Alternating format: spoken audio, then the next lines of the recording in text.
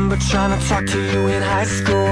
Couldn't even get a look cause you were too cool. But now we're older and we're playing by the new rules. We lived and learned cause it's time. Hello again, everybody, and welcome back to Random Discard. I am Clues, one of your faithful hosts, and no, actually, Rich is not joining me, as always. I'm afraid real life has taken its toll, and Rich could not be with us tonight. But never fear, we have sent out the flavor signal, and we have joining us, as always for flavor, Mr. CJ Schrader from the always excellent, the sometime, usually... From JudgeCast. We totally have CJ from JudgeCast. Hey, man, some of those were... Actually, no, most of them are pretty... I am possessed by the Geist of St. Rich. I have no idea what abilities that would grant, but...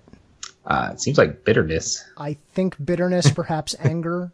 Yeah. I sense anger, Cap. Which and I have plenty of myself, so... We also have Mike from the Mana Pool. Mike, how are you tonight? Doing great. Doing just great. Wonderful, wonderful. So it's good to have you gentlemen here. We've got some things to discuss. We're going to dig back. So listeners, you may recall, once upon a time, we did a Flavorcast episode for Innistrad. And if you didn't hear it, I don't recommend finding it. It was not our finest hour. So we're just going to mostly pretend that didn't happen, and we're going to try and revisit Innistrad in light of recent events, as we have just... Was I there for that other one? I can't remember. Maybe not. Maybe. I don't know. I just remember it not... It was kind of a train wreck. It went off the rails pretty quick, and never really recovered. It was bad. I'm thinking about deleting it from the archives. Like the Lorwyn one, or worse? Well, I mean, the Lorwyn one, nobody knew what was going on. It was Lorwyn. Well, yeah, once again, I maintain that you guys did the best you could with the Lorwyn one. Yeah. I really don't, you can give the worst script to the best actor in the world and it's still going to be a bad movie, right? Right, like, I was going to make an X-Men Apocalypse joke, but I decided against it since I haven't actually seen the film. I've just heard it was a train wreck, even though... Basically any Nicolas Cage movie. Oh. Where he can be a legitimate good actor. He just doesn't because it makes more money? I guess, yeah. Huh. Well, maybe we should do a Nicolas Cage episode. Please let me on. I've seen every movie. All right. Hey, listeners, if you think we should do a Nicolas Cage episode, let us know. Tweet to us. We are at Random Discard on the Twitters. Let us know. I like to get tweets. So, and one of these days I will replace our Twitter avatar with a new logo just as soon as I can figure out what the hell the new logo is, because it's a lot harder than you think it is to come up with a logo for randomness and maybe discarding. What do you do for that? I just don't know. Anyway, yeah, I know. We're gonna talk about Innistrad, and we're gonna go back to the beginning, and we're gonna kind of talk through the major storylines and plot threads coming forward to everything that has culminated here in Shadows over Innistrad and Eldritch Moon, which, by the way, the name Eldritch Moon I hated when I first heard it, but it's grown on me. It's okay. I kind of like it, particularly for a reason we'll get to later. Okay. I mean, everyone knows Emrakul's in the set, but... Wait, what? What? Spoilers! Emrakul, Maybe well... the Eldritch Moon, something else. Kind of in the set we go. So, let's go back. Let's fire up the Wayback Machine and go all the way back to the beginning. And let's talk about Innistrad as a plane in general. So, Innistrad, as everyone knows, as you all know... Innistrad is, the Eldritch horror campaign now, but it used to just be all horror tropes. So it was kind of your vampires and your werewolves and your zombies and your demons and your ghosts. Every kind of Hollywood cliche you could think of for horror, that's what they put in there. And it was, if I'm not mistaken, the first set that was designed like top down with flavor in mind, rather than stapling flavor to a set. Yep. And there were other sets that were designed top down with some theme or like a mechanical idea in mind, or a specific setting in mind, but no. Just the idea of horror as what you're starting with. That Innistrad was the first to do that. And I think they did a great job. I mean, to this day, that block remains one of my favorites. Yeah, Innistrad was great. But then again, it was, followed up by a bunch of crap, because the Phyrexians were involved. Oh, let's not get into that. Yeah. Well, I'm sure that one day the Eldrazi will meet the Phyrexians, and then something, Nicol Bolas something. Yeah, that's basically how that'll go down. Yeah, we'll find out that Nicol Bolas is what happens when the Eldrazi and the Phyrexians come together, and he was sent back in time to do something. Look, if that happens, I want my major props for that happening. Anyway, so it was a lot more gothic horror in its setting, so it was mostly kind of European tropes, so your kind of old world vampires and your werewolves and your things that go bump in the night, those sorts of things. And the idea when we first visited Innistrad was that Innistrad was a plane that had a protector who had gone missing. It was Avacyn was the protector. We didn't find out right away, and we'll get to that in a few minutes. We didn't find out right away what the whole deal was with Avacyn, but she had vanished, and the evil forces were starting to amass, and the humans were slipping. They were barely hanging on, and we had to turn the tide. And this was, of course, back for you youngins. Back in the day, we had 3 sets in a block, and it usually went set that's related to the previous set, third set that pretty much has nothing to do mechanically with either of the other 2 sets, because why would we do that? Screw you. See also Rise of the Eldrazi, although that was a good set. I'm not knocking Rise. Don't give me hate mail on that. But so things that are going to be really important to this, I think the most important thing will be vampires. Because they're going to kind of be, there's a key figure who will be important. So we should mention that the vampires on Innistrad are not your typical undead creature vampires.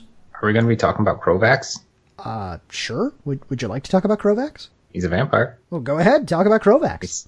He's a key figure. Well, he's not really related right now. I'm just trying to guess. You said we're going to be talking about one key figure that's a vampire. Yeah. I hope it's Krovax. Yeah, it's. Oh, hey, he had an angel. Really? Yeah, he had an angel. What's her name? Selenia. Huh. Dark Angel. She goes crazy. Wait. Yeah, weird, huh? Yeah, hold on.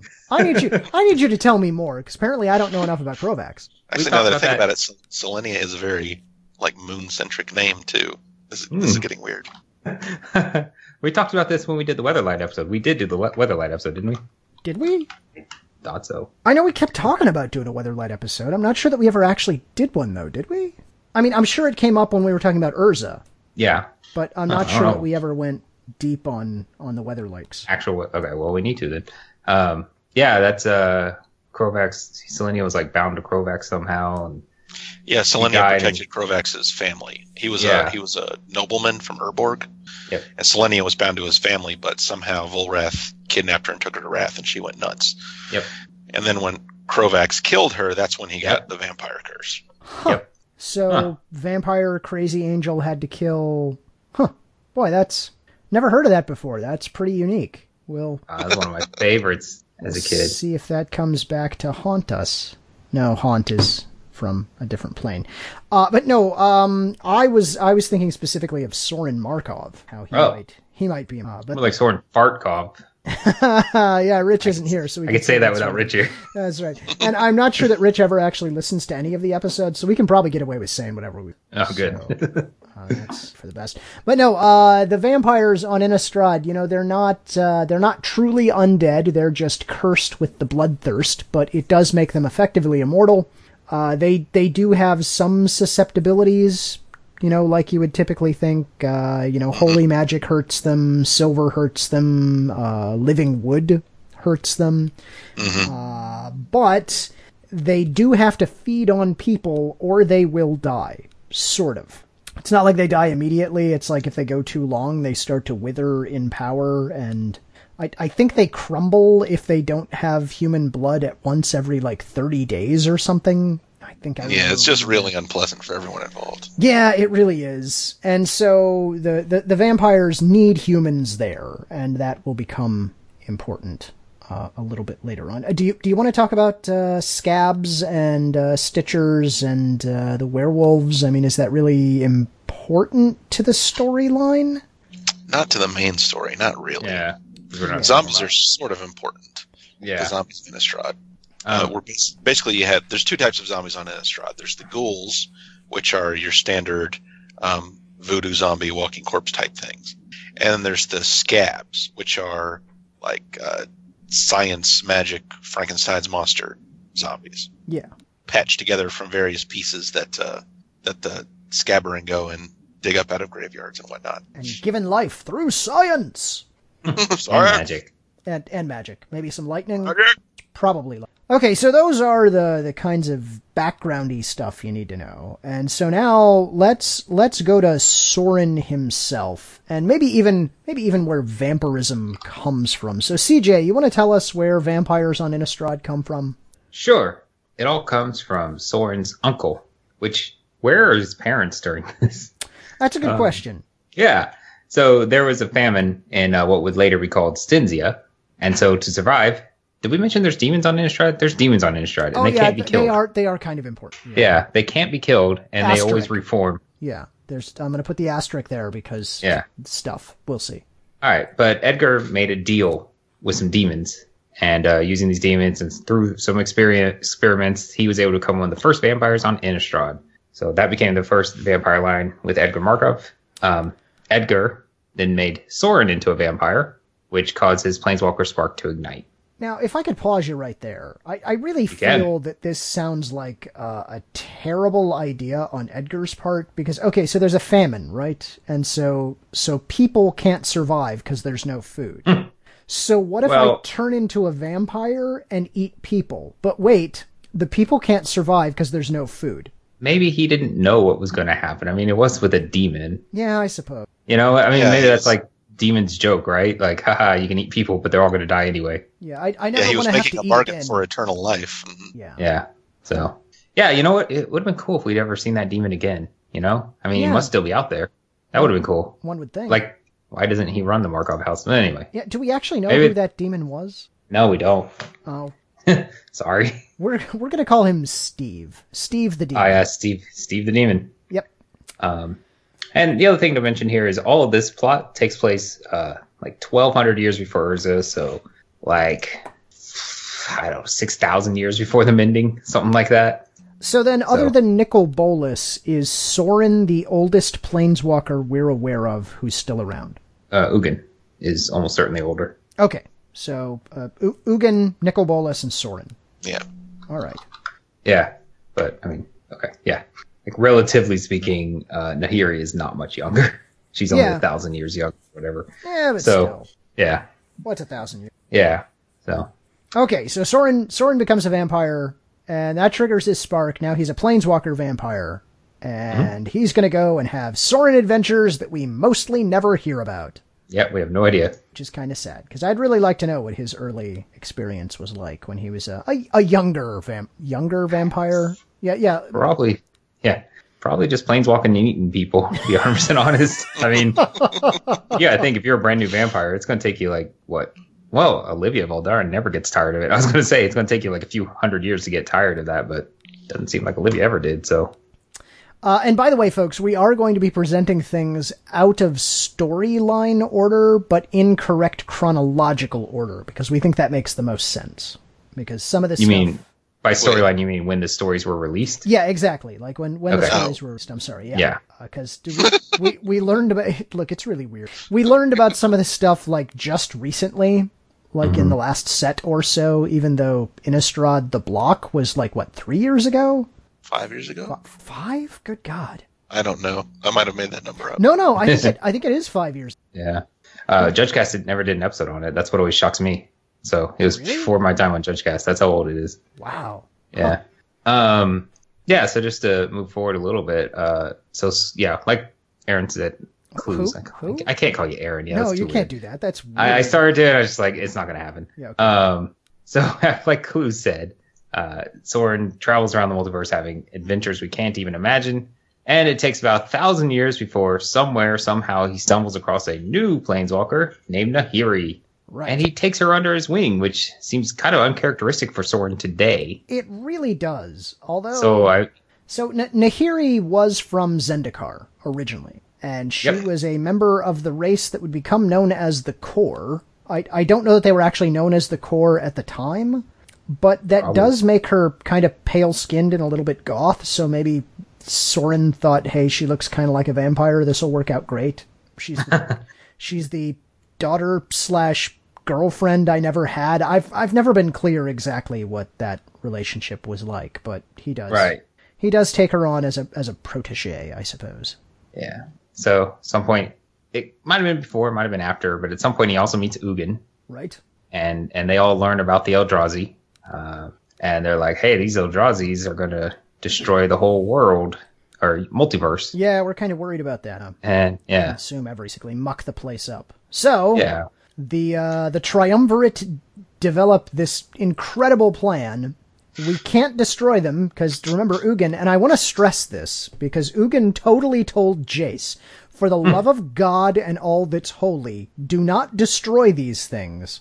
That will have ramifications that you will not like. What we need to do is trap them. Yeah, because they're not... Did he say that, or did he say ramifications that none of us would understand? Yes, that one.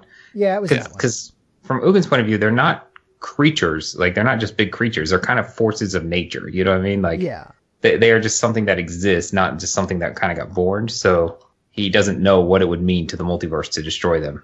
Yeah.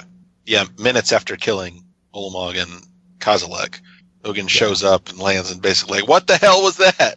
Yeah. What in God's name did you just do? You little arrogant bastard. I mean, I think he said that. That's what I heard. So yeah, I'm pretty sure he said that.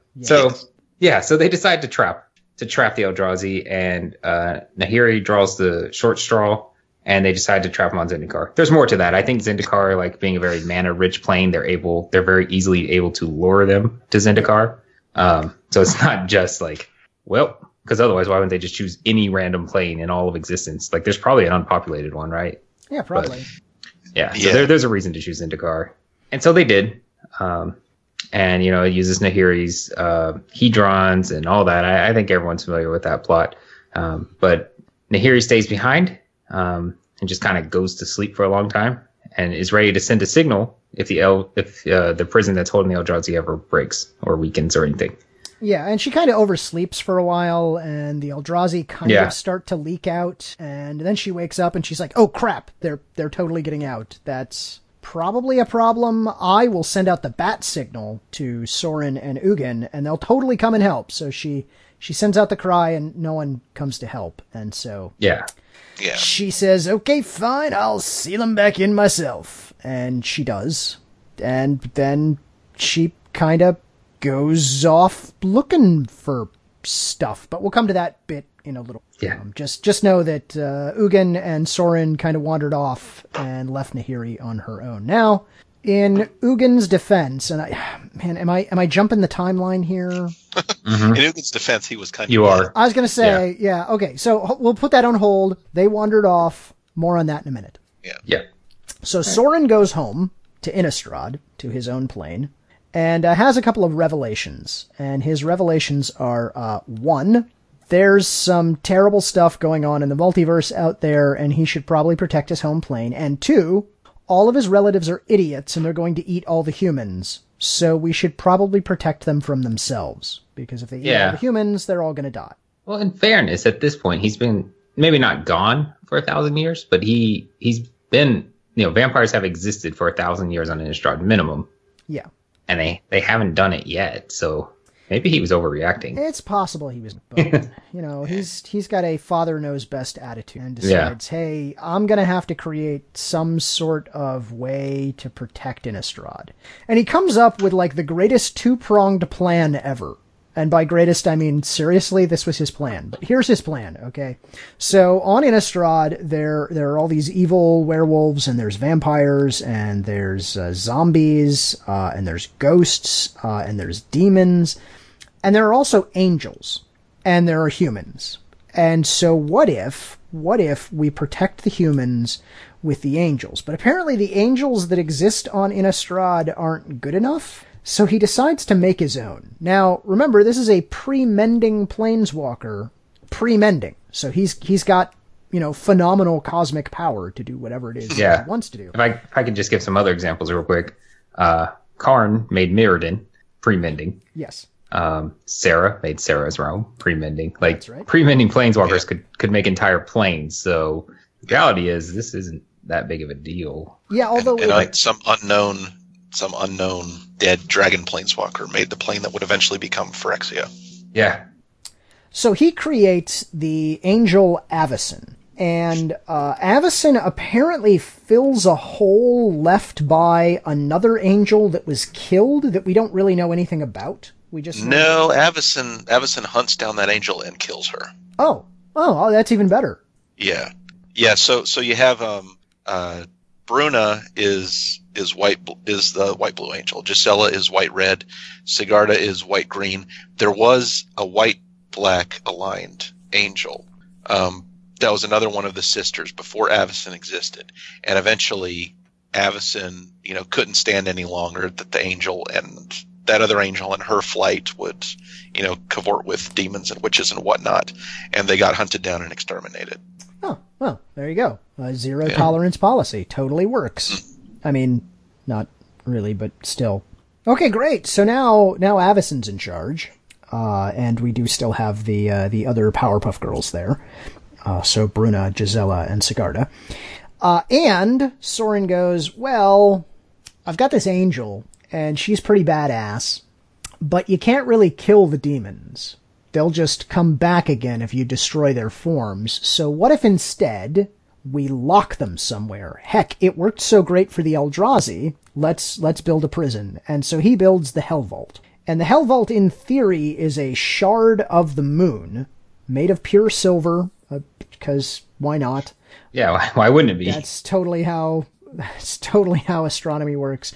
And so they build the Hell Vault and Avacyn, and it is this two-pronged defense system for Innistrad. Yeah, and it's kind of worth adding in here that he did learn how to do this a little bit through Nahiri. Yeah, his interactions with Nahiri is how they use the Hedrons to trap the Eldrazi into Zendikar. Somehow he's able to convert that into using this shard of the moon to trap the demons. Yeah. So what Avacyn is doing is going around busting up all the baddies, and when there's a big bad demon, she'll just trap it in the Hell Vault and call it good. Nothing could ever go wrong with that, ever. Yeah. Except when it might. So, meanwhile, back on Zendikar. This is when Nahiri's waking up and going, oh crap, the Eldrazi seem to be oozing out a little bit around the edges. And she, like I said, she pushes him back in, and then she's like, well, crap, why did no one answer my phone call? And so she decides to go looking for why no one answered the phone call, and she shows up on Innistrad. And this is, when she shows up on Innistrad, this is essentially like right after Soren had made the Hell Vault and made Avacyn.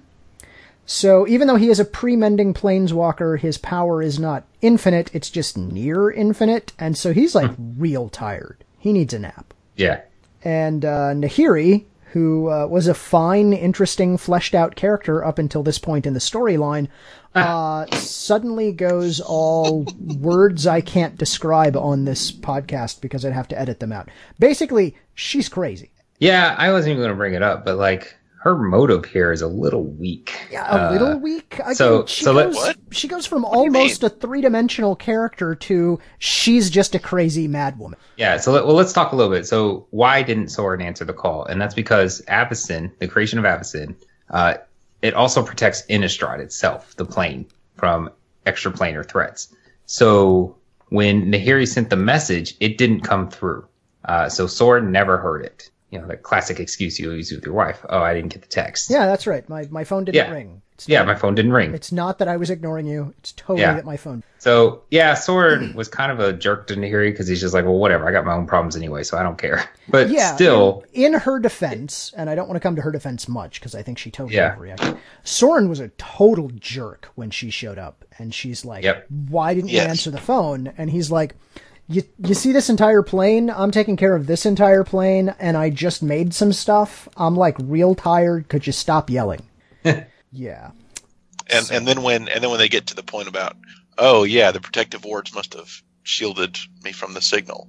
He's like, I didn't think about that. Yeah. Say what? Yeah, that was not what she wanted to hear. No. He's like, huh, yeah, I guess that would happen maybe. And at that point, she'd had enough of him continuing to talk down to her after thousands of years. And yeah, that was the big thing that started the physical fight between them. Yep, sure did. And that fight was overall not going well for Soren because, again, he was real tired from the fighting. So he basically calls for help. He taps out. He heads over to the edge of the ring and calls in his tag team partner, which is Avacyn. And he even calls her the other half. Yeah. Yeah. And so, hey, what do you do when there's crazy powerful being right next to the Hell Vault that you can't quite defeat? Yeah, you basically it's not easy to kill a planeswalker back then. So they just cram her in the Hell Vault. Why not? Yeah, sure. That'll be fine. It'll be fine. Nothing can go wrong. That's right. Nothing. There can be no problem here. All the demons and here we go into the containment unit. No one from the EPA is going to ask us to shut it off. That's right. Walter Peck will never show up. It will be fine. It's going to be fine, yeah. So a sad part from that story is after some amount of time, Nahiri's like, okay, Soren, you can let me out. And he never lets her out. Nope. So while I can say I feel like she overreacted a bit to lead to the fight that led to this. Yeah. I think anything she does after this is completely justified. So yeah, and from a storyline presentation standpoint, we don't find out that this is what happened to her until really late in the story. Yeah. And she's already just wreaking havoc on Innistrad in quote-unquote present day. And you're like, man, she is like really just mean. I don't know why. And then finally you get to this story and you're like, oh, yeah. Yeah. She's actually one of the first in the Hell Vault. She was stuck in there literally for 1,000 years. Yeah, and it much was more than 1,000. It was highly unpleasant in there because it's dark and you can't move and you can't see, and there are demons brushing up against you the whole time, and time is passing, but you can't quite tell how much you're sort of conscious of the passing of time. It's got to be maddening, honestly. The fact that she comes out insane actually does not surprise me. No, nope. Yeah, so she had enough time. She had enough time to rebuild Zendikar rock for rock in her mind. Almost, she was almost done when she got busted out. But yeah, that's how much time she had in there. So we jump forward thousands of years now. We jump forward past the mending. We jump forward. The mending totally happened while she was in there, which is how she survived. And it affected her, but she doesn't realize it till she gets out. But so much later. We have Griselbrand and Avacyn fighting at the Hell Vault. So at this point, the Hell Vault's full of demons. Avacyn's been doing her job for, once again, thousands of years. But in this fight, Avacyn was trying to put Griselbrand into the Hell Vault when Griselbrand speared Avacyn and forced them both in two. And so what we end up seeing on Innistrad is Avacyn's magic immediately weakening. And, people's, with the Cathars or whatever, their magic stops working as well. And the higher up, so Mikaeus, the Lunarch, decides to keep this a secret. And just be like, yeah. Yeah, so this is essentially where we pick up the story in the original Innistrad. This is where something's wrong, Avacyn's missing, her influence is waning, the evil is starting to gain a foothold again, and it all happened because Avacyn is stuck in the Hell Vault, but at the time we didn't know that. And there were 2 people on the entire plane who actually knew. One of them was Mikaeus, and one of them was a guy whose name I don't remember, but he dies later anyway, so don't worry about it. There are 2 people who know, and that's it. Yeah, Mikaeus and 1 or 2 of the other bishops. Yeah. And they're covering it up. Yeah, because you don't really want to say, hey, we're the leaders of the church, and Avacyn is totally with us, except she's actually stuck in the secret prison that we keep demons in that you guys don't know about. So that's totally why the wards are failing and why the werewolves are able to. You know what? Forget it. Forget I said anything. Everything is fine. So we kind of lost God. We're not sure where he went. I don't know. God is accidentally in the secret prison. Yes. Also, we have a secret prison full of demons. Yeah. Yeah, so that's when we start diving into the actual Innistrad. And so what we saw happen with Soren at least is, he ended up on Zendikar with Nissa and, the second worst novel in the whole series. And they're trying to stop the Eldrazi, but then Nissa releases the Eldrazi, and Soren's like, all right, yep, you did it. See you later. You made your bed. I'm leaving. Yep. So then he returns to Innistrad, and he's like, what happened here? Why is everything going to crap? Yeah, so basically, everything's fine. Soren goes over to Zendikar, and it's like, holy crap, who set all of this on fire? That's it, I'm going home. And he goes home, and he's like, what did you do here? Come on! I was gone 5 minutes. And then so we can sell a dual deck. While Soren's looking for Avacyn, he runs into Tybalt, and they get into a fight, and that's basically all you'll ever hear about Tybalt. Yep, that's probably all you need to know. He's a snappy dresser with a terrible, terrible card. I was really hoping for another Tybalt. I know they're in the Kamigawa situation where even if people like Kamigawa, the setting, they can't do it because the set wasn't good. So it's the same thing with Tybalt. They can't make another Tybalt because, oh well. Yeah, Tybalt wasn't created to be a character. He was created to see whether or not they could develop a 2-mana planeswalker. And they could. Yes, you can. But it sucks. You may not like it. Yeah. And by may not, I mean you won't. Okay, so... Meanwhile, while Soren's going, why is everything broken and who took my angel? Somebody else comes knocking on Innistrad, and that is Liliana, who up until now was not mentioned in this plot line, but we have to bring her up now. Here's the 30-second synopsis of everything you need to know about Liliana. Also a pre-mending planeswalker, made a bunch of deals with some demons to essentially make her powerful and young forever, which is how she's still not dead, even though she's just a human planeswalker now, after the mending. But real pissed about that whole Owen favors to demons thing, and decided, you know what? Screw this. I'm going to go get power elsewhere, and found the Chain Veil, did some horrible things to Garruk, but we're not going to talk about that right now, because no one cares about Garruk anymore, apparently. And gets her hands... yeah, I know. I've been trying to go Garruk because they say that that's what it is, but they say it's Garruk. I thought they said it was Garruk, because I've always said Garruk, and I thought I was wrong. No, official sources say Garruk, but they are incorrect. Oh, okay. No, they say Garruk.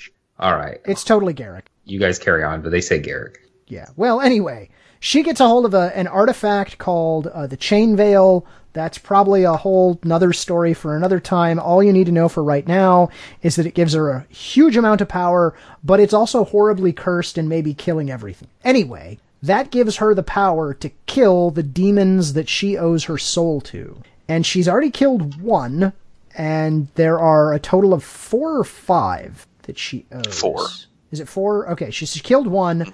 She's got to go find the next one. The next one on the list is Griselbrand.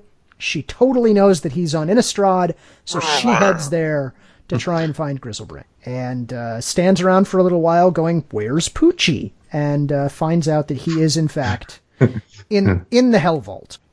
So now she is left with a problem.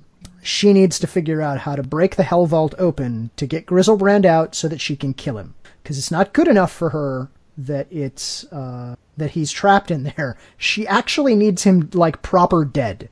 Like tear him asunder, proper dead. Yep. And so this brings us to, believe it or not, Thalia. Let's actually talk about Thalia for a second, because Thalia is going to be important for this one time. She's a really interesting character who could have a great backstory and be really interesting, but no, that's not going to happen. The problem is you have a human character in a world where you focus on planeswalkers, so yeah, you just can't do that much. So the heads of the Church of Avacyn all get killed. The ones who know that the Hell Vault is a prison and know that the Avacyn is in the Hell Vault, they're all dead, and everything now falls on essentially Thalia's shoulders. She knows that her entire job in life is to protect the Hell Vault and not let evil get a hold of it. But she doesn't know why. She doesn't know what it's for, she doesn't know what it does, and she certainly doesn't know that Avacyn is inside.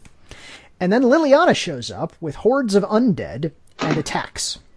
And her hordes of undead are attacking all of the other Cathars that Thalia's in charge of. And Liliana, being so terribly, terribly powerful, essentially puts a curse on all of the Cathars so they can't move, and says to the zombies, go snack. It's fine. You want to eat brains? There are some brains. Enjoy. And so they're just chomping on all of Thalia's friends. And then, in what is a flavor win, an absolute flavor win, Liliana uses Liliana of the Veil's ultimate ability and basically separates everything Thalia has into 2 piles and says, okay, you've got all your friends in one pile and you've got the Hell Vault in the other. Pick one. And Thalia, since she doesn't really know the stakes, she chooses her friends and says, okay, fine, the Hell Vault's all yours, you can blow that up. And in fact, the Hell Vault gets blown up, and when it does, all the demons get freed, but also Avacyn gets. Yay! So, hooray! It's time for the Anyone third else set in the block. Grizzlebrand?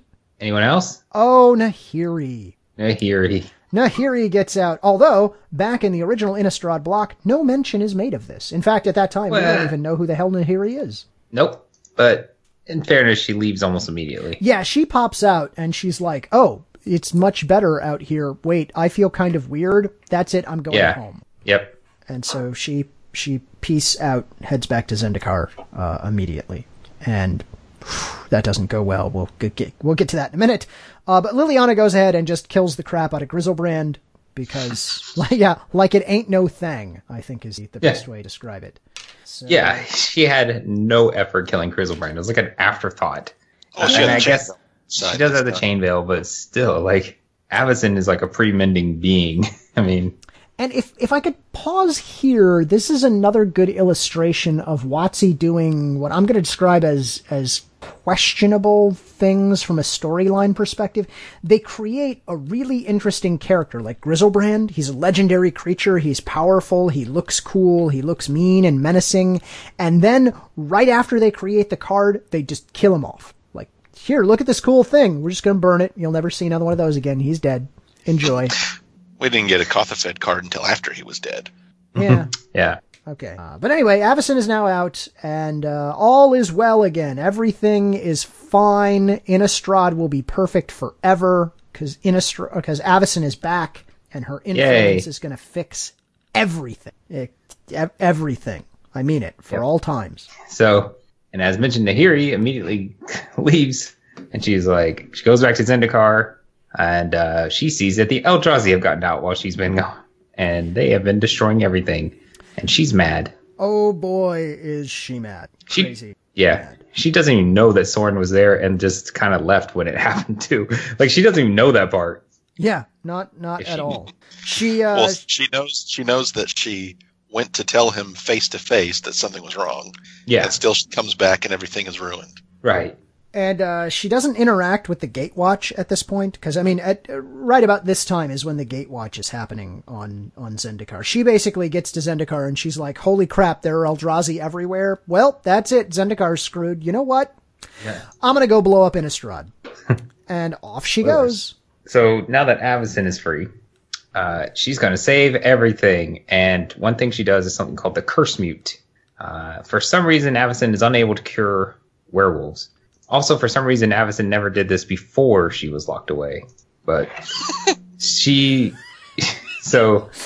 unable to cure them, she does something called the Curse Mute, which merges their wild side and their human side into something called the Wolfear. Don't get too attached to the Wolfear because we never mention them again. We don't see one single one in Eldritch Moon. And we don't answer, who do they fight for? Are they fighting for Avacyn? Are they fighting for humans? I guess... Maybe. They are allied with humans and Avacyn. Yeah, I'm going to make an argument about the Curse Mute later. Remind me to bring it. Okay. No, well, I'm saying in Eldritch Moon, when things, when Avacyn goes nuts. Oh, yeah, they're nowhere. Who are they fighting for? Again, I'll get to that in a minute. All right. Okay. Garrick also was randomly on Innistrad. Well, it's not random. He was chasing down Liliana because he's mad at her. Yeah. He was briefly affected by the Curse Mute, but it didn't really affect him much further. Yeah, it didn't. It is Garrick. I posted. Well, Mark Rosewater says it's Garrick. Who knows? Well, he's never said anything wrong. No, never. So yeah, I didn't take. And everything was supposed to be happy ever after. Yeah, it's totally Garrick, according to Mark Rosewater. Thank you, Mark Rosewater. I appreciate it. Now, about all of that other stuff you did, including poison and infect, you Well, he didn't do poison.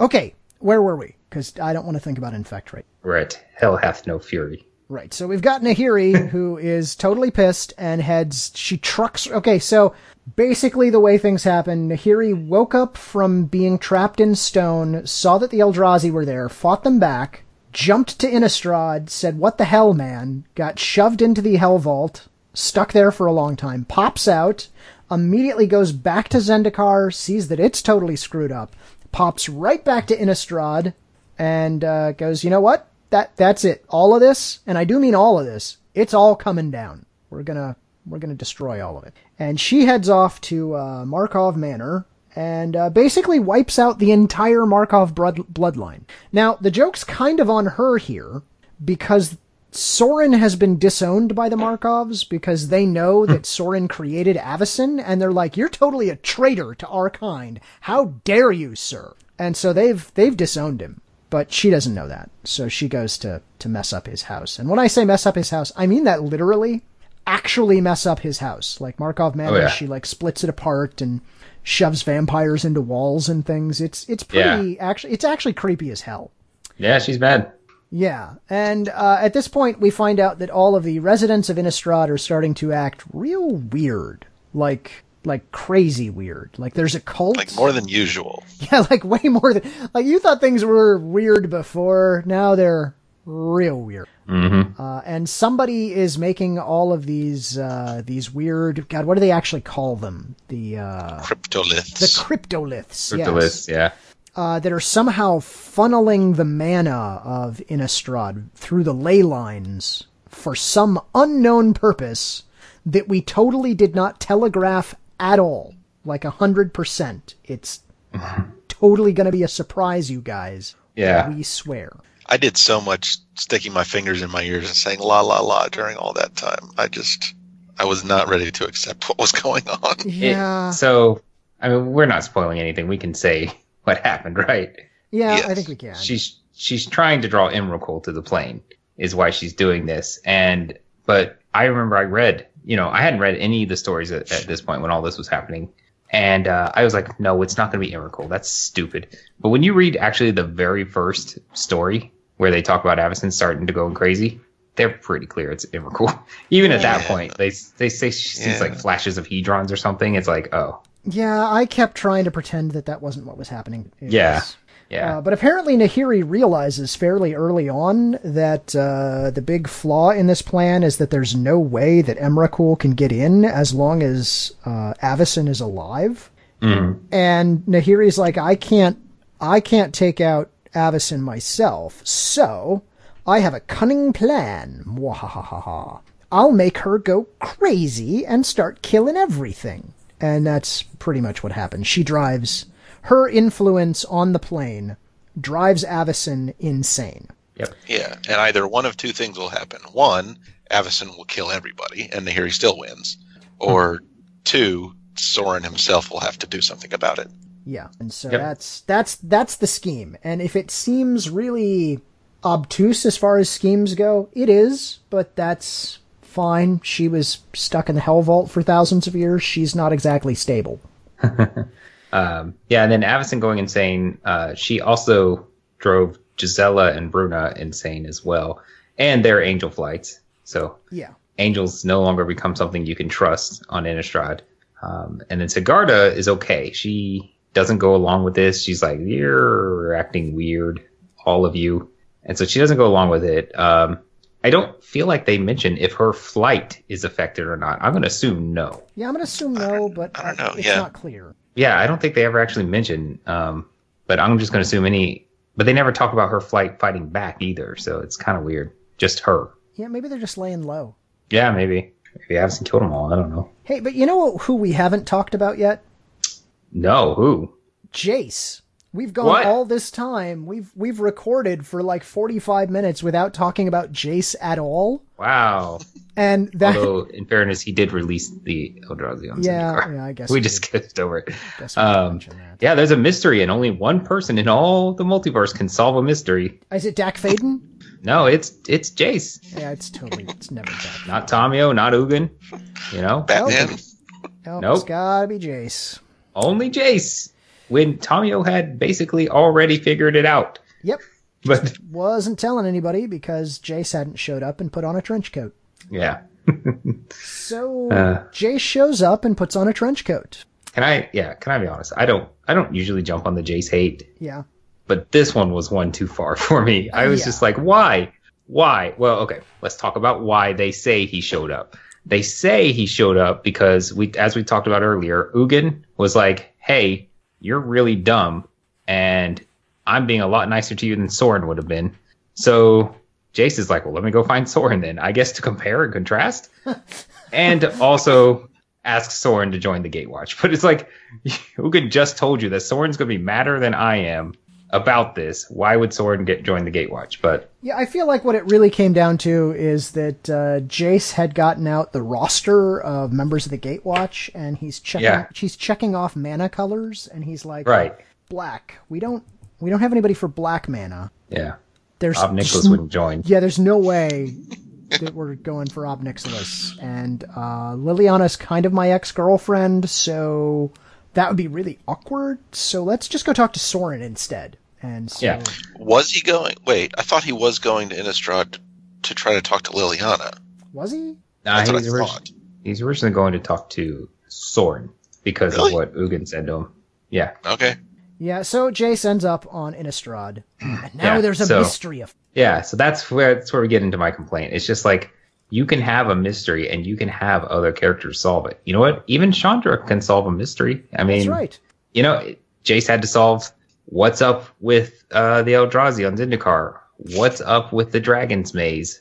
You know, it's just like, okay, all right. He doesn't need to solve every mystery. You know, they could have easily just made Tamio the main focus of this. Yeah, besides which, isn't he actually the guild pack? Doesn't he have a job?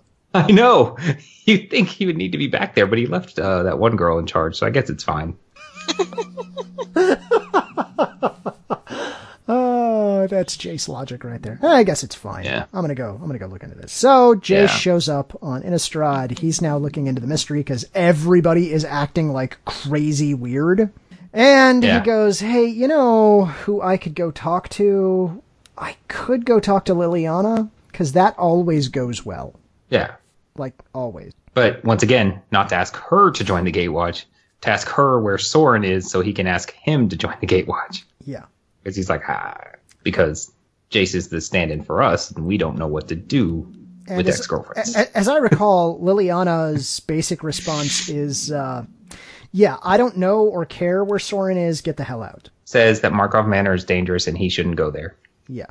So what does he do? Next, he goes to Markov Manor. Yeah, don't go in the basement. I'm going to the basement. But also, Liliana's presence here is kind of weird because she was definitely in Ravnica like a month earlier. Because when Gideon was forming the Gatewatch, he went to Jace and Liliana was there and she said no. Yeah. And now she's on Innistrad in her own house, but we can assume maybe she got that house earlier, but it's, I don't know. There's some kind of mad science experiment she tries later to get free of the chain veil, but it doesn't work. Yeah, that totally does. Yep. So in Markov Manor, he finds Tamio's journal because she had given it to some guy, and that guy had come to Markov Manor and then gotten encased in stone. Once again, not 100% clear why. I can't remember. Because I don't feel like her motivation was trying to warn Soren or anything. I don't think she had any interaction with Soren. Yeah, Tamio's got this... Okay, so I guess we should bring up Tamio at this point, because she was in the original Innistrad studying the moon, which is totally made of silver. She didn't even have a story. But she's totally studying the moon and making a card that is totally OP in control decks. So that was her function, and that's fine, I guess. But, she is now kind of lurking in the background, and she's taken on the role of the wise mentor who never actually tells you what's going on, but knows the whole time. Yeah. Like, she totally knows exactly what's going on, and she's like, oh, hi, Jace. I'm not going to tell you what's going on. Well, he hasn't found Jace. He hasn't found Tamio yet. But it's just her journal. Yeah. Yeah, her whole mission is to research and record stories about the things that she sees, not get involved. Right. Mm-hmm. So Jace is affected by whatever is making people go a little crazy on Innistrad. It doesn't seem to affect everyone, but it's affecting Jace. For example, it doesn't affect Thalia. It doesn't seem like, not until it gets really bad later. But Jace is starting to go kind of crazy. Maybe just being in Markov Manor caused it. And he discovers that through the journal that all these ley lines are being relocated to a certain spot near the Nephalia Drown Yard. And then the journal mentions that the ley lines are there to relocate a large celestial magical object, also known as an Eldritch moon, if you will. Yep. Oh, which of course we know is Emrakul. That was a cool noise. You like that? Yeah. Jace, with his touch of madness at this point, thinks that Liliana is behind this because he thinks Liliana is trying to destroy the chain veil or get separated from it. For those people who may not remember, because we've talked about Liliana before, she literally can't let go of it. Like, she can't just leave it somewhere and walk away. Every time she tries, she just doesn't. So she's trying to get ring of it. It's like the One Ring, only it's a chain veil. Yeah. Yeah. So this causes a dual dex Jace versus Liliana fight, and turns out she wasn't behind any of this. And also, Liliana nearly kills Jace because she's ain't got time for that, and she's like hundreds of years older than Jace. And has the chain veil. And has the chain veil, that too. Yeah, it's like. But I think she refrains from using it in that fight. There was a dual deck Jace versus Liliana? No, I'm just saying they're setting up the ability to have one. Sitting here like, crap, I thought I got all of those. No. When did they release that? Was that last? No. In the notes, as you know, I called it the Avenger-style hero versus hero fight, because you always have to have a reason for the heroes to fight each other. That's right. At least once. So, ultimately, there's a lot more story there, but ultimately Jace finds Tamio. And then Tamio cures him of his madness and teaches him how to ward it off. Then they decide together that they have to stop Avacyn, and they go to fight Avacyn, and they almost lose, but something happens. But before we talk about that, I want to talk about Tamio just very briefly, because it's going to matter here in a minute, is the way her magic works, apparently, is it's like Mike said, she writes stories, and somehow her magic is linked to stories from other people, and like these stories can cause effects to happen. Some of it is just for nostalgia. Like, she has a story of Sarah's Realm, which makes little to no sense how she ever could have interacted with a survivor from Sarah's Realm, but she did. And she has stories. She has stories from a bunch of planes, but they're always planes that we've already visited or know about somehow, and not random planes. And by reading these stories, that's how her magic seems to work. And she totally has this one scroll that she won't use. It's right there. She'll never use. We're going to point at it, but she can't use it. Yeah. We're going to mention it. Be very clear that she'll never use that scroll. Yes. Yeah. She has made a solemn promise. Now, in fairness, at this fight, they are literally about to die to Avacyn. And Jace is like, if you use that scroll, we will win. And she's like, nope. Sorry. I think she said something like, all stories have an end, which is very Auron from Final Fantasy X. And I was so hoping they would actually have the guts to kill Jace at this point, but no. Oh man, they didn't. All right, so what happens? So who should show up to save the day? Soren. Soren shows up. Oh, good. So hey, everything will be fine now.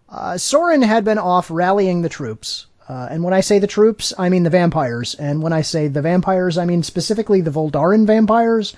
Because, all the Markov ones are dead. Because they're stuck in walls. So he goes to see Olivia Voldarin, and he's like, hey, we're all vampires. It's all cool. The world's ending, by the way. You want to come help out with that? And she's like, okay, I guess. Sure. I don't sounds fun, but let's do it. And so she rides off into battle with. Well, he has to agree to something, or he has to tell her that he's trying to kill Avacyn too.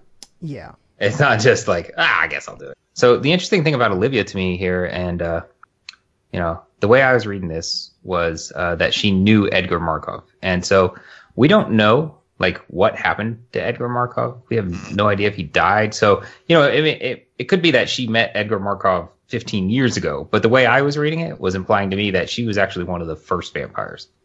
Yeah, I think the way it is that the progenitors of the big families, it's Edgar Markov, Olivia Voldarin, Anja Falconrath, and Runo Stromkirk. Mm-hmm. Those are the heads of the big four families that were some of the original vampires when Edgar started the whole thing. Yeah, so that's got me. I mean, she's really old. Mm-hmm. Really old. I think. Yeah. She might just be an heir to the Voldaren line. Yeah, no, but I mean, the way it was implied to me was that, or what I took from reading it was that she was one of the originals, and they might all be. Yeah, that's the impression I get too. Yeah, so that's interesting. And I think for a long time everyone thought Anja Falconrath was dead, but then she, I don't know. I can't tell from the pronouns they use in flavor text, came back at some point. Yeah. So, all right. So Soren, super drama, drops through a window, fights Avacyn, saves Jason Tomio accidentally. He didn't really care, actually. Yeah, he really didn't. He even went so far as to say something like, if these two are in the way of you having a discussion with me, just go ahead and kill them, and then we'll talk. That's what he says. Yep. So I feel like talk first. Yeah. Jason's little, maybe we can get this guy in the Gatewatch dreams. I feel like they were probably shattered there. So he tries to reason with Avacyn, and Avacyn has something in place where she can't attack Soren if she's sane, but she's crazy and she sees Soren as the vampire that he is, and so it's her job to kill vampires, so she can attack Soren. And so, long story short, he had to kill Avacyn. Yeah, he unmade her. Unmakes Avacyn. He's anguished about it. He literally brought her into this world, and he can take her out. He certainly can, and certainly He's does. anguished about it. I get it. I get what you're doing. But, of course, that was Nahiri's nefarious plan all along. Yep. Maybe that's why we do send Jace to solve mysteries, because Soren fell right for that one. Yep. And so now all of the safeguards are gone. Innistrad is basically wide open to Emrakul, who's been lurking just outside of the plane, to come on in and wreak havoc. And she does. Yeah. And, as things start bursting out of things, other things start turning into single things. Yeah, things start fusing together. Yeah. Some cards flip over and the backsides make a giant card, and it's real. Things get weird, like real weird. Yeah. Now, I'd actually like to talk briefly about one of the stories in particular that happens around this time. So I think it's a story just before this, where all of the cultists are starting to go like real insane, and everyone starts to say Emrakul as part of every word that they're doing. Did you guys? I assume you read that story. Yeah.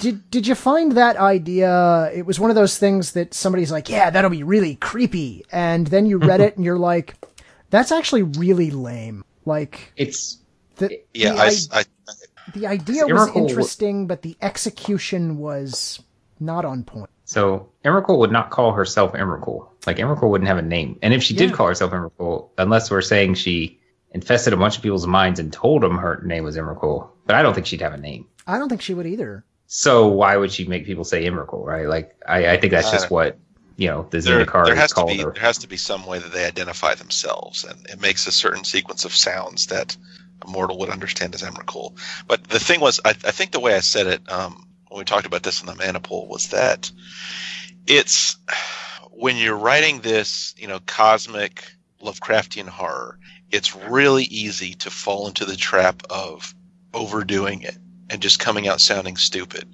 And Lovecraft himself fell into this trap constantly. I'm not going to apologize for that. I'm a fan, and even I'll say that there's some of the stuff he's written is just dreck.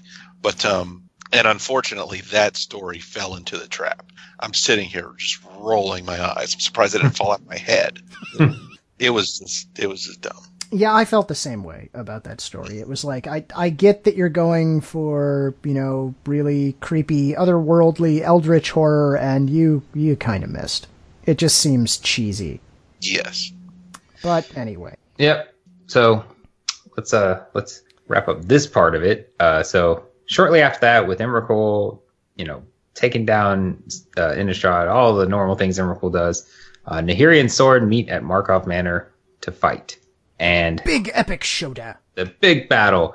And they do fight, and they're pretty evenly matched now, but ultimately Soren loses. And I wrote encased in stone here, but I think it's more accurate to say he was speared through with stone, all about to keep him in so much pain that he can never planeswalk. Yeah. But luckily, his ally Olivia's there. Oh, yeah, that'll totally be fine. So Nahiri essentially does defeat Soren at this point, but doesn't kill him. Nope. Even though traps him. She could. She traps him instead because that's, she was trapped. Now he's trapped. Yep. And she's like, hey, now that you're trapped, you see that thing off in the distance? That's totally Emrakul. Totally going to mess up your whole plane. You get to watch that. I'll see ya. And she leaves. Yep. And then, but yeah, luckily his buddy Olivia's there, and Olivia takes his sword and then says she's the new Lord of Innistrad and leaves him there. Yeah. Because you shouldn't have allied with Olivia. That was a terrible idea. That was a terrible... There's no way that was going to go wrong. Oh, crap, that just went wrong. Yeah. All right, so... Meanwhile, elsewhere...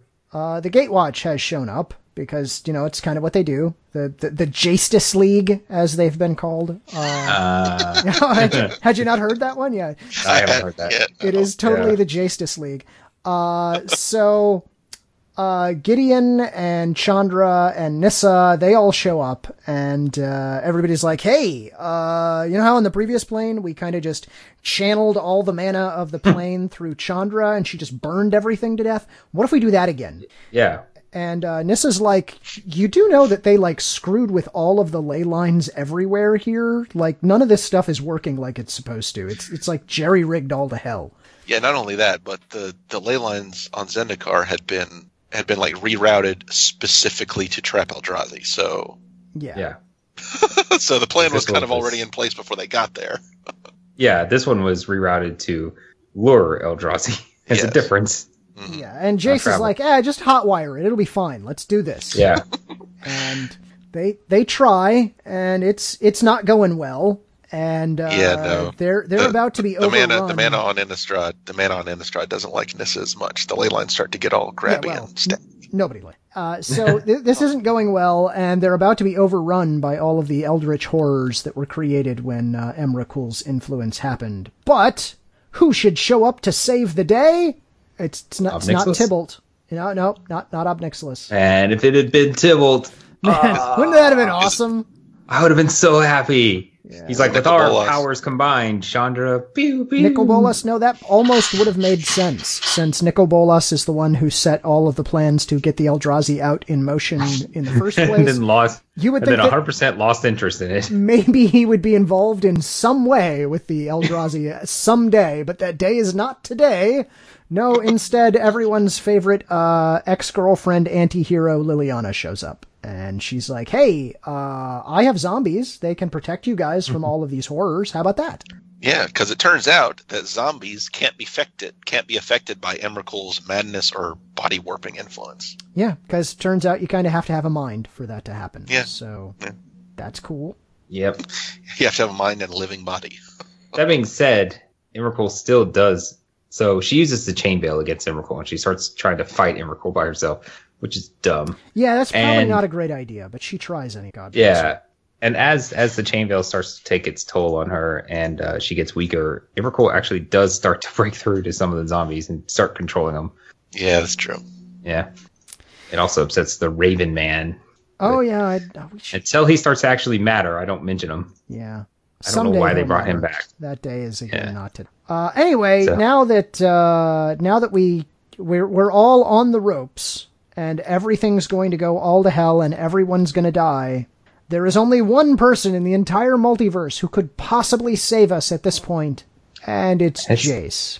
It's through quite a bit of Deus Ex Machina. By digging deep, Jace is able to break out of his insanity in kind of a weird dream story, which is still better than the Emrakul story, but it wasn't my favorite. It was very strange, and it's just like, it basically results in Jace being like, I had the solution within me the whole time, and I had locked it away so that Emrakul couldn't get to it. And it's just like, oh, okay, all right. So you always knew how to stop Emrakul? Yeah, why not? Yeah, okay. I don't know. That's not the impression I got. I knew, he had where he found himself inside his mind was definitely some kind of safeguard kill switch he had set up before to save him from some kind of horrible psychic assault. But it did take all of his conversations with Emrakul and searching through his own mind to figure it out. But of course, I don't think it was. Of course, Jace had a safeguard in place because he's Jace. He's Jace, man. He's got everything under control. All right, so this is the problem of telling this story through cards these days. Is, as everybody knows, the solution here is to trap Emrakul in the moon, because if the shard of the moon is the Hell Vault, then the entire moon must be enough to trap all of Emrakul. Yeah, why not? It's a Hell Vault 2. Yep. In fact, let's call it Hell Vault 2. This time it's personal. Yeah. Specifically for Emrakul. You, right there.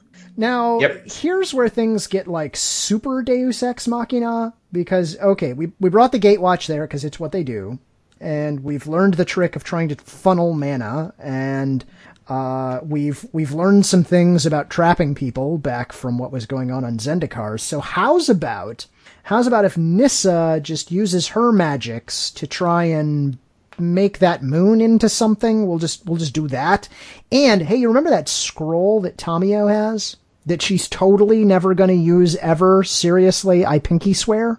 She has to use that. But even that is not really enough. And you get these glimpses that Emrakul's like, something's not right. It's not my time to do what I'm doing. I'm just going to go ahead and let them seal me in the moon until it's time. So, okay, yeah, fine. This works. I'll be in there. Ta-da! And it wasn't really just a matter of Emrakul letting them win, because like Tamio's mysterious scroll wasn't originally part of the plan. And later she tells Jace that the spell that was cast from the scroll wasn't the spell that she wrote in it. Emrakul had changed it. Emrakul made the Gatewatch win. And it's also worth mentioning, Emrakul was controlling Tamio at that point. That was not Tamio's choice to cast that spell. She would not have done it, I don't think. Yeah, she wouldn't have cast a spell because you get the impression from what she tells Jace that it was some kind of world-ending board wipe spell. Yeah. But instead, Emrakul turned it into a spell that focused a bunch more energy to actually make their plan work. Yeah. So that's very mysterious. That's it. Everything is all tidy. Yep. Nothing else to talk about. Everything's all the loose ends totally tied up. So nothing is resolved. Nope. And then after that, Liliana joins the Gatewatch because Magic players cannot handle it if you have something in 4 colors and not the 5th color. Yeah. So there she is. Although she's totally got her fingers crossed. Yeah. Her reasoning is legitimately because she believes, manipulating friends is a lot better to get what you want than just doing it by yourself. Yeah. So. Basically, I can get these suckers to do something for me at some point. Yeah. Which is one of the very few reasons a black-aligned planeswalker would ever join the Gatewatch. I think the reasoning is fine. But yeah. And it's also kind of a funny thing because first Gideon, of course, goes to Tamio and is like, hey, you want to join us? And Tamio's like, oh, no, you guys already have a blue-aligned planeswalker, so I can't join. Or because she has to go do research or she's upset about Emrakul controlling her. All these things. So Liliana joins the Gatewatch. Ta-da! The Gatewatch is now complete. Never to be torn asunder again. Nothing can stop them now, except I'm sure they're going to have to do something with the Phyrexians in about 2 sets. Yeah, I'm going to go 2, maybe 3 sets tops. When you say sets, you mean blocks? Yeah, blocks. So not Kaladesh, but whatever comes after. One after? Although, man, if they bring the Phyrexians to Kaladesh, I'm going to be so pissed.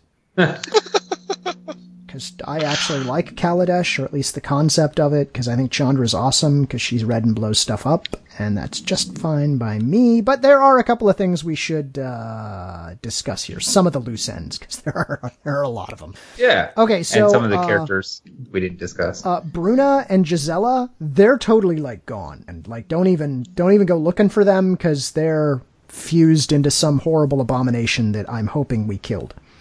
Yes, we did. Brazilla got killed. But Sigarda is still around. And so I think that Sigarda is going to take on essentially the Avacyn role, but isn't as strong as Avacyn. Mm-hmm.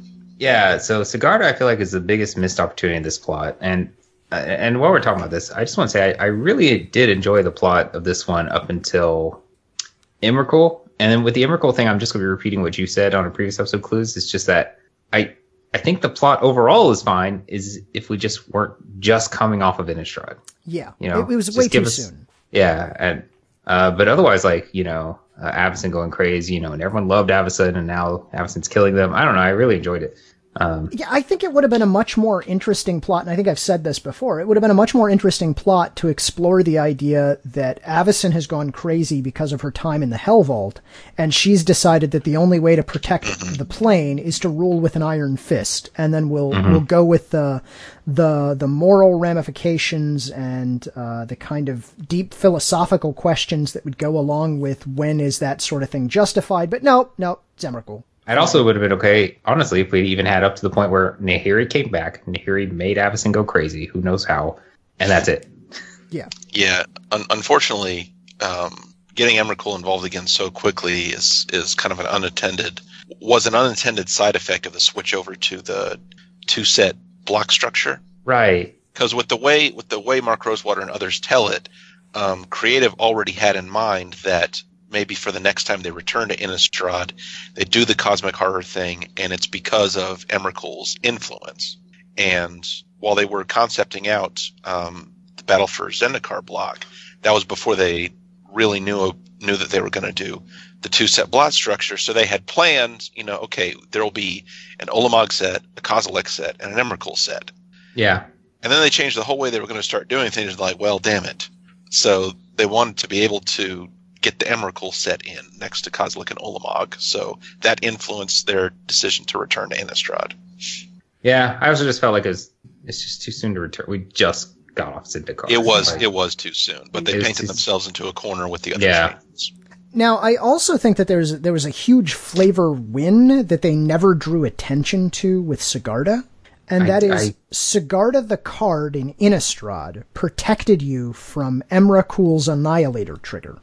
And Sigarda the card in the Return to Innistrad protected you from Emrakul's Mindslaver effect because you had hexproof. Mm-hmm. So she was always this counterbalance to Emrakul, and they did it, and I don't know that they did it on purpose or if it just happened accidentally, but it was kind of this. She was the yin to Emrakul's yang, if you will. It was this, but again, we're not going to draw any attention to that whatsoever. It's just a thing that happened. Yeah, correct me if I'm wrong, but after the story where Sigarda was confronted by Bruna and Gisela, did she ever appear again in one of these stories? No. Oh, sorry. You mean before they had merged? Yeah. Okay, so let me talk about Thalia for just a second because it's going to intersect there. So Thalia has a couple of stories here, and it's mostly about her.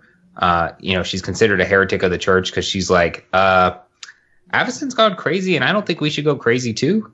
And the church is like, no, we should go crazy too. Like, we should be just like Avacyn. So that's why she's a heretic, and she leaves. She kind of forms. Yeah, the church hierarchy had been infiltrated by a bunch of Emrakul cultists and Scourge-Dog cultists. Yeah. So she leaves. She takes a few people with her. She ends up, I don't know if possess is the right word, but she has the Geist of Saint Traft inhabiting her. Possessed, sure. Yeah. He's not controlling her. He's just inhabiting her. So he kind of gives her superpowers. At some point, she also comes across Avacyn's spear after Avacyn is dead. And so a bit later, they're fighting for... I don't remember the town because that's how important it was. Was it Thraben? It was. I don't think it was Thraben. She had left Thraben at that point. Was it Gavin? Okay, I don't know. Yeah, they're fighting for a town, and that's where Avacyn runs into. Thalia runs into Hanweir. Was it Hanweir? Yeah. Okay. No, Hanweir's the one that turns into a giant. Oh yeah. Anyway, doesn't matter. Yeah. And that's where Thalia runs into Brizella, and that is the next time we see Sigarda. Because, Thalia's about to lose, but then Sigarda comes in and helps. Okay, and I forgot helps, that part. Yeah, helps fight Brizella. And so this is where I feel like the real missed opportunity was, because where they go with that is they have Thalia using the Geist's powers to, take the spear and have Thalia fight Brizella and kill Brizella. But I feel like it should have been Sigarda. They should have Sigarda take the spear and really set that in motion. That Sigarda is going to be the next Avacyn. Oh, it actually was Thraben. I just went and checked. Okay. Yeah, that's where Emrakul was going, was Thraben. That's where all the other stuff we talked about was happening too. But ultimately, it doesn't matter where it... Yeah, it kind of doesn't. So, anyway. Yeah, so that, that's... Yeah. I would have liked it if they'd gone a little bit more with Sigarda, because I really like that there's a card in original Innistrad, like Avacyn's Priest or something like that, and then in this one it's Sigarda's Priest or something like that. Mm-hmm. I really like that they had that there, and I wish they'd gone a little deeper. So you remember earlier we were talking about the Curse Mute, and I said I was totally going to come back to that. Oh, yes. So we got a Planeswalker werewolf in Arlen Cord. Wouldn't it have been awesome if the Curse Mute is what allowed Arlen Cord to not be a mindless werewolf? But no, they did not tie that into the storyline in any way, shape, or form. It's just that Arlen Cord became a werewolf. It triggered her Planeswalker spark. She went off and learned to not be ruled by her werewolf nature. Yeah. And then came back. And that's lame. Yep. And totally could have woven that into the previous story with the Curse Mute, but no. Yeah. And you basically summarized all of Arlen Cord's story too, which is she's just this. I guess they really wanted to have their werewolf character, so here she is, and she's not important to the actual overall plot of this block in any way. Nope. She was fighting. She killed some things. She has like a pack of werewolves, but not a bit of it matters. Not any of it. Same with Geralf and Jisa. Whatever their names are, but they've never really mattered. They're just people that, for some reason, people have just really attached themselves to. So yeah, they're kind of interesting and fun, but in the end, inconsequential. Mm-hmm. They get their own, one story, which is kind of a sequel to their previous story, but it's fine. But it has nothing to do with the main plot, not really. So I think we have some open plot lines here. Yeah, what's Nahiri up to? How's Innistrad going to survive now that it has no protector and the balance is all upset? Will Sigarda take over? Is Sorin dead? Not really. Can we fix him? Will the Gatewatch go and fix him? I'm gonna say and all the horrible changes introduced by Emrakul aren't going to change back. That's how things are now. Yeah. Yeah, like Emrakul's still up there. I mean, Emrakul being on Zendikar caused something to happen to Zendikar. Maybe Emrakul being on the moon could cause, still cause people to go crazy. I don't know. Yeah, I mean the behaviors of all the different monsters on Innistrad are already influenced by the moon and the changing seasons. So, and we almost got to the point where there had to be an alliance between the humans and the vampires and the zombies and the werewolves to try and fight back against Emrakul, and maybe that would change things, but that didn't really happen either. No. Yeah, I mean it did. There was an alliance between Thalia and Olivia, but once again, it didn't matter, and it was very brief, and we don't see the results of that alliance, so we don't see the end of that, because the end of that is Sorin getting trapped, and it's like, okay. I feel like all of this could be summed up as so much potential wasted. They just didn't capitalize on any of it. Yeah, these side stories that aren't about Jace they just don't go anywhere. So, so there's Chain Veil. That's kind of a loose end still, because it's like Liliana's here trying to do something with it, and she once again makes no progress on it. Like, that plot has not been advanced since like Duels of the Planeswalkers 2013 or something. Like, I don't remember which one, but like they haven't touched that at all. Yeah. But part of her motivation for joining the Gatewatch was to get some help with that. So yeah, hopefully we'll see something. Garrick, we have no idea where Garrick is or what he's up to. Nope. I think he's less outright crazy, but he's still hunting Planeswalkers for sport. Yeah. But yeah, I think the big one is, where does Innistrad go from here? Because we were told they have to have Avacyn or they go crazy, and they don't have Avacyn and they don't have Sorin. So it seems to me like Olivia Voldaren should be taking over. Yeah, pretty much. She's in charge now. And that's kind of where the storyline winds up, with a bunch of loose threads and big thing trapped to the moon. Yep, because Emrakul's not resolved either. Nope. So it's a good thing that they decided to go ahead and plow forward with Emrakul so that they could sew up all of those loose threads instead of leaving us hanging. Because like the next time we come back to Innistrad, it can't be Emrakul again. You can't do that. Like, that would be so boring. So what? So you know what they're going to do? Emrakul. Yeah, like what do you do, right? Because you now have this thing literally hanging over everyone's heads. I don't know what you do. I put here in the notes, though, I do need to talk about. So on the last Innistrad episode, we had like wild speculation about what would happen in the next Innistrad set. Sure. And I don't remember. One of you guys said that Avacyn would be the villain. That was probably me. And I thought that was really cool. But I was like, they'll never do that. It's just going to be everyone has to fight some demons, like something lame. And I gotta say, I feel like they did much better than that. So I want to take that back. Maybe I was recently suspended. Maybe I was bitter at the world. But yeah, I mean, I think, like I said, I wish it hadn't been Emrakul, but I did enjoy this story more than I've enjoyed some of the other stories in a while. I do like the Nahiri aspect of it, and it is logical that she would have tried to bring Emrakul there, but yeah, I just wish she hadn't. I think they made Nahiri a little too one-dimensional for much of this. When you finally learn about her motivation in the Hell Vault, it starts to make some more sense, but it's never... The act that kicked this all off was unbelievable to me. Yeah. Yes. I was just like, yeah. So. And there you go. So it could have been worse. I'll say that. I still think the choice to do the Emrakul storyline so soon was a mistake, and I think there are lots of places that they could have done better, but it's kind of coherent, if a little bit lazy. Yeah. I think they should have ignited Thalia's spark when she was... oh, jeez. If they'd done that, I'd be so mad. Merged. Do you know that... the Geist. So you know when you play Duels of the Planeswalker and you see Garrick and he has that dude's mask on his side? Yeah. Yes. That character's name is Vronos. He is also from Innistrad. Really? Yeah, because I learned that in the research before this. So it's like, he was a Cathar, actually. I forgot. There was a story about him, eventually. Huh. It's like, how many Planeswalkers does Innistrad have? Like, feels like it's just pumping them out. Which is to say 4.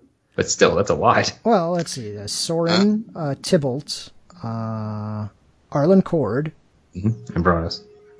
Yeah, and Vronos. It was just proportionally more, spark-igniting, life-changing trauma on Innistrad to be had. It is pretty traumatic. That honestly might be a legitimate explanation, actually. I kind of like that explanation, because you are much more likely to have a traumatic event on Innistrad than you are on, I mean, even Dominaria, right? Because there has to be people who just grow old and died on Dominaria, you know what I mean?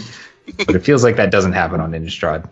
No, there's not. So I like it. Just dying. Yeah, I like that.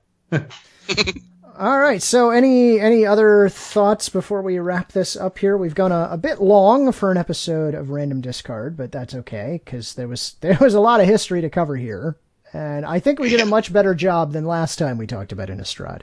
Yeah, I think. So, I guess we'll get together and do this all again after we head off to Kaladesh. Kaladesh. And then we'll get to talk about a planeswalker who actually matters, Chandra. It'll be great. Yeah. And I look forward to finding out more about that. She's just, we didn't want to follow up on Jaya Ballard. That's all she is to me. Yeah, I'll be honest. Okay, I'm going to 100% honest with you here right now. Okay, I kind of wish that we would have just had Jaya as our red planeswalker. That would have been just fine. Yeah. And Chandra, they just can't seem to figure out what they want her to be. Is she completely unthinking, blow everything up, or is she being responsible, or is she not, or I don't know. I'm worried that they're not going to do her justice either. What was it? Did Jaya basically found that monastery where Chandra was living for a long time? Well, I don't think that she founded it so much as the people that she met on the plane and influenced, they founded it. Yeah, that makes more sense. Yeah, it's not like it was her plan. It's like there were these people who were like, "Hey, she has things to teach us, even if she's not going to teach us." Yeah. Well, where I want to go is Elspeth's home plane, because I still can't explain why it would be overrun by Phyrexians. It doesn't make sense. No. Where I'd like to go is to get Elspeth back out of, the underworld, because they totally teased that would happen after they killed her off for absolutely no good reason. There's another planeswalker who's going to be pretty mad once they get back up to the overworld. Who's she going to be mad at? Helios? Yes. Yeah, okay. And then she's going to bring the Phyrexians to Theros. Oh, man. It's all happening. And then she artifact enchantment creatures. she and Nahiri are going to get together, and Elspeth will bring the Phyrexians, Nahiri will bring Emrakul, and they'll just screw up whatever plane they want to. Yeah. All right. It'll be horrible. Okay, well, let's just stick a fork. Plus one for your promotion to Phyrexian. Let's stick a fork in this one. Well, gentlemen, I thank you so very much for joining us. Why don't we go ahead and plug the various and sundry projects that you guys are involved in? Why don't you take it away, CJ? You can find me on JudgeCast at judgecast.com, where I don't get to talk about story stuff, but I do get to make Ghostbusters references. So and I'm glad we worked one in here, too, by the way. Yeah, we did. I had to. I would have been disappointed had you not. Yeah. Yep. So all things JudgeCast, judgecast.com, and yep. I mean, I can do the whole spiel, but yeah, judgecast.com is good enough. Yeah, look, there's some links in the show notes that no one reads. Yeah. So check those out. Okay, how about you, Mike? All right, I'm involved with The Mana Pool. You can find us at themanapool.com. That's where Chewy posts all our podcasts and the various Hearthstone and Magic Duels and other type videos he does. You can find his YouTube videos, youtube.com/c/themanapool. You can tweet at us on Twitter at themanapool. Well, you'll be tweeting at Chewy. He's really the only one who reads it. And he will tweet back. Let's see.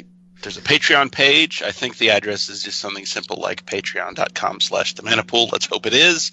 If it isn't, you can go to themanapool.com and find the relevant links.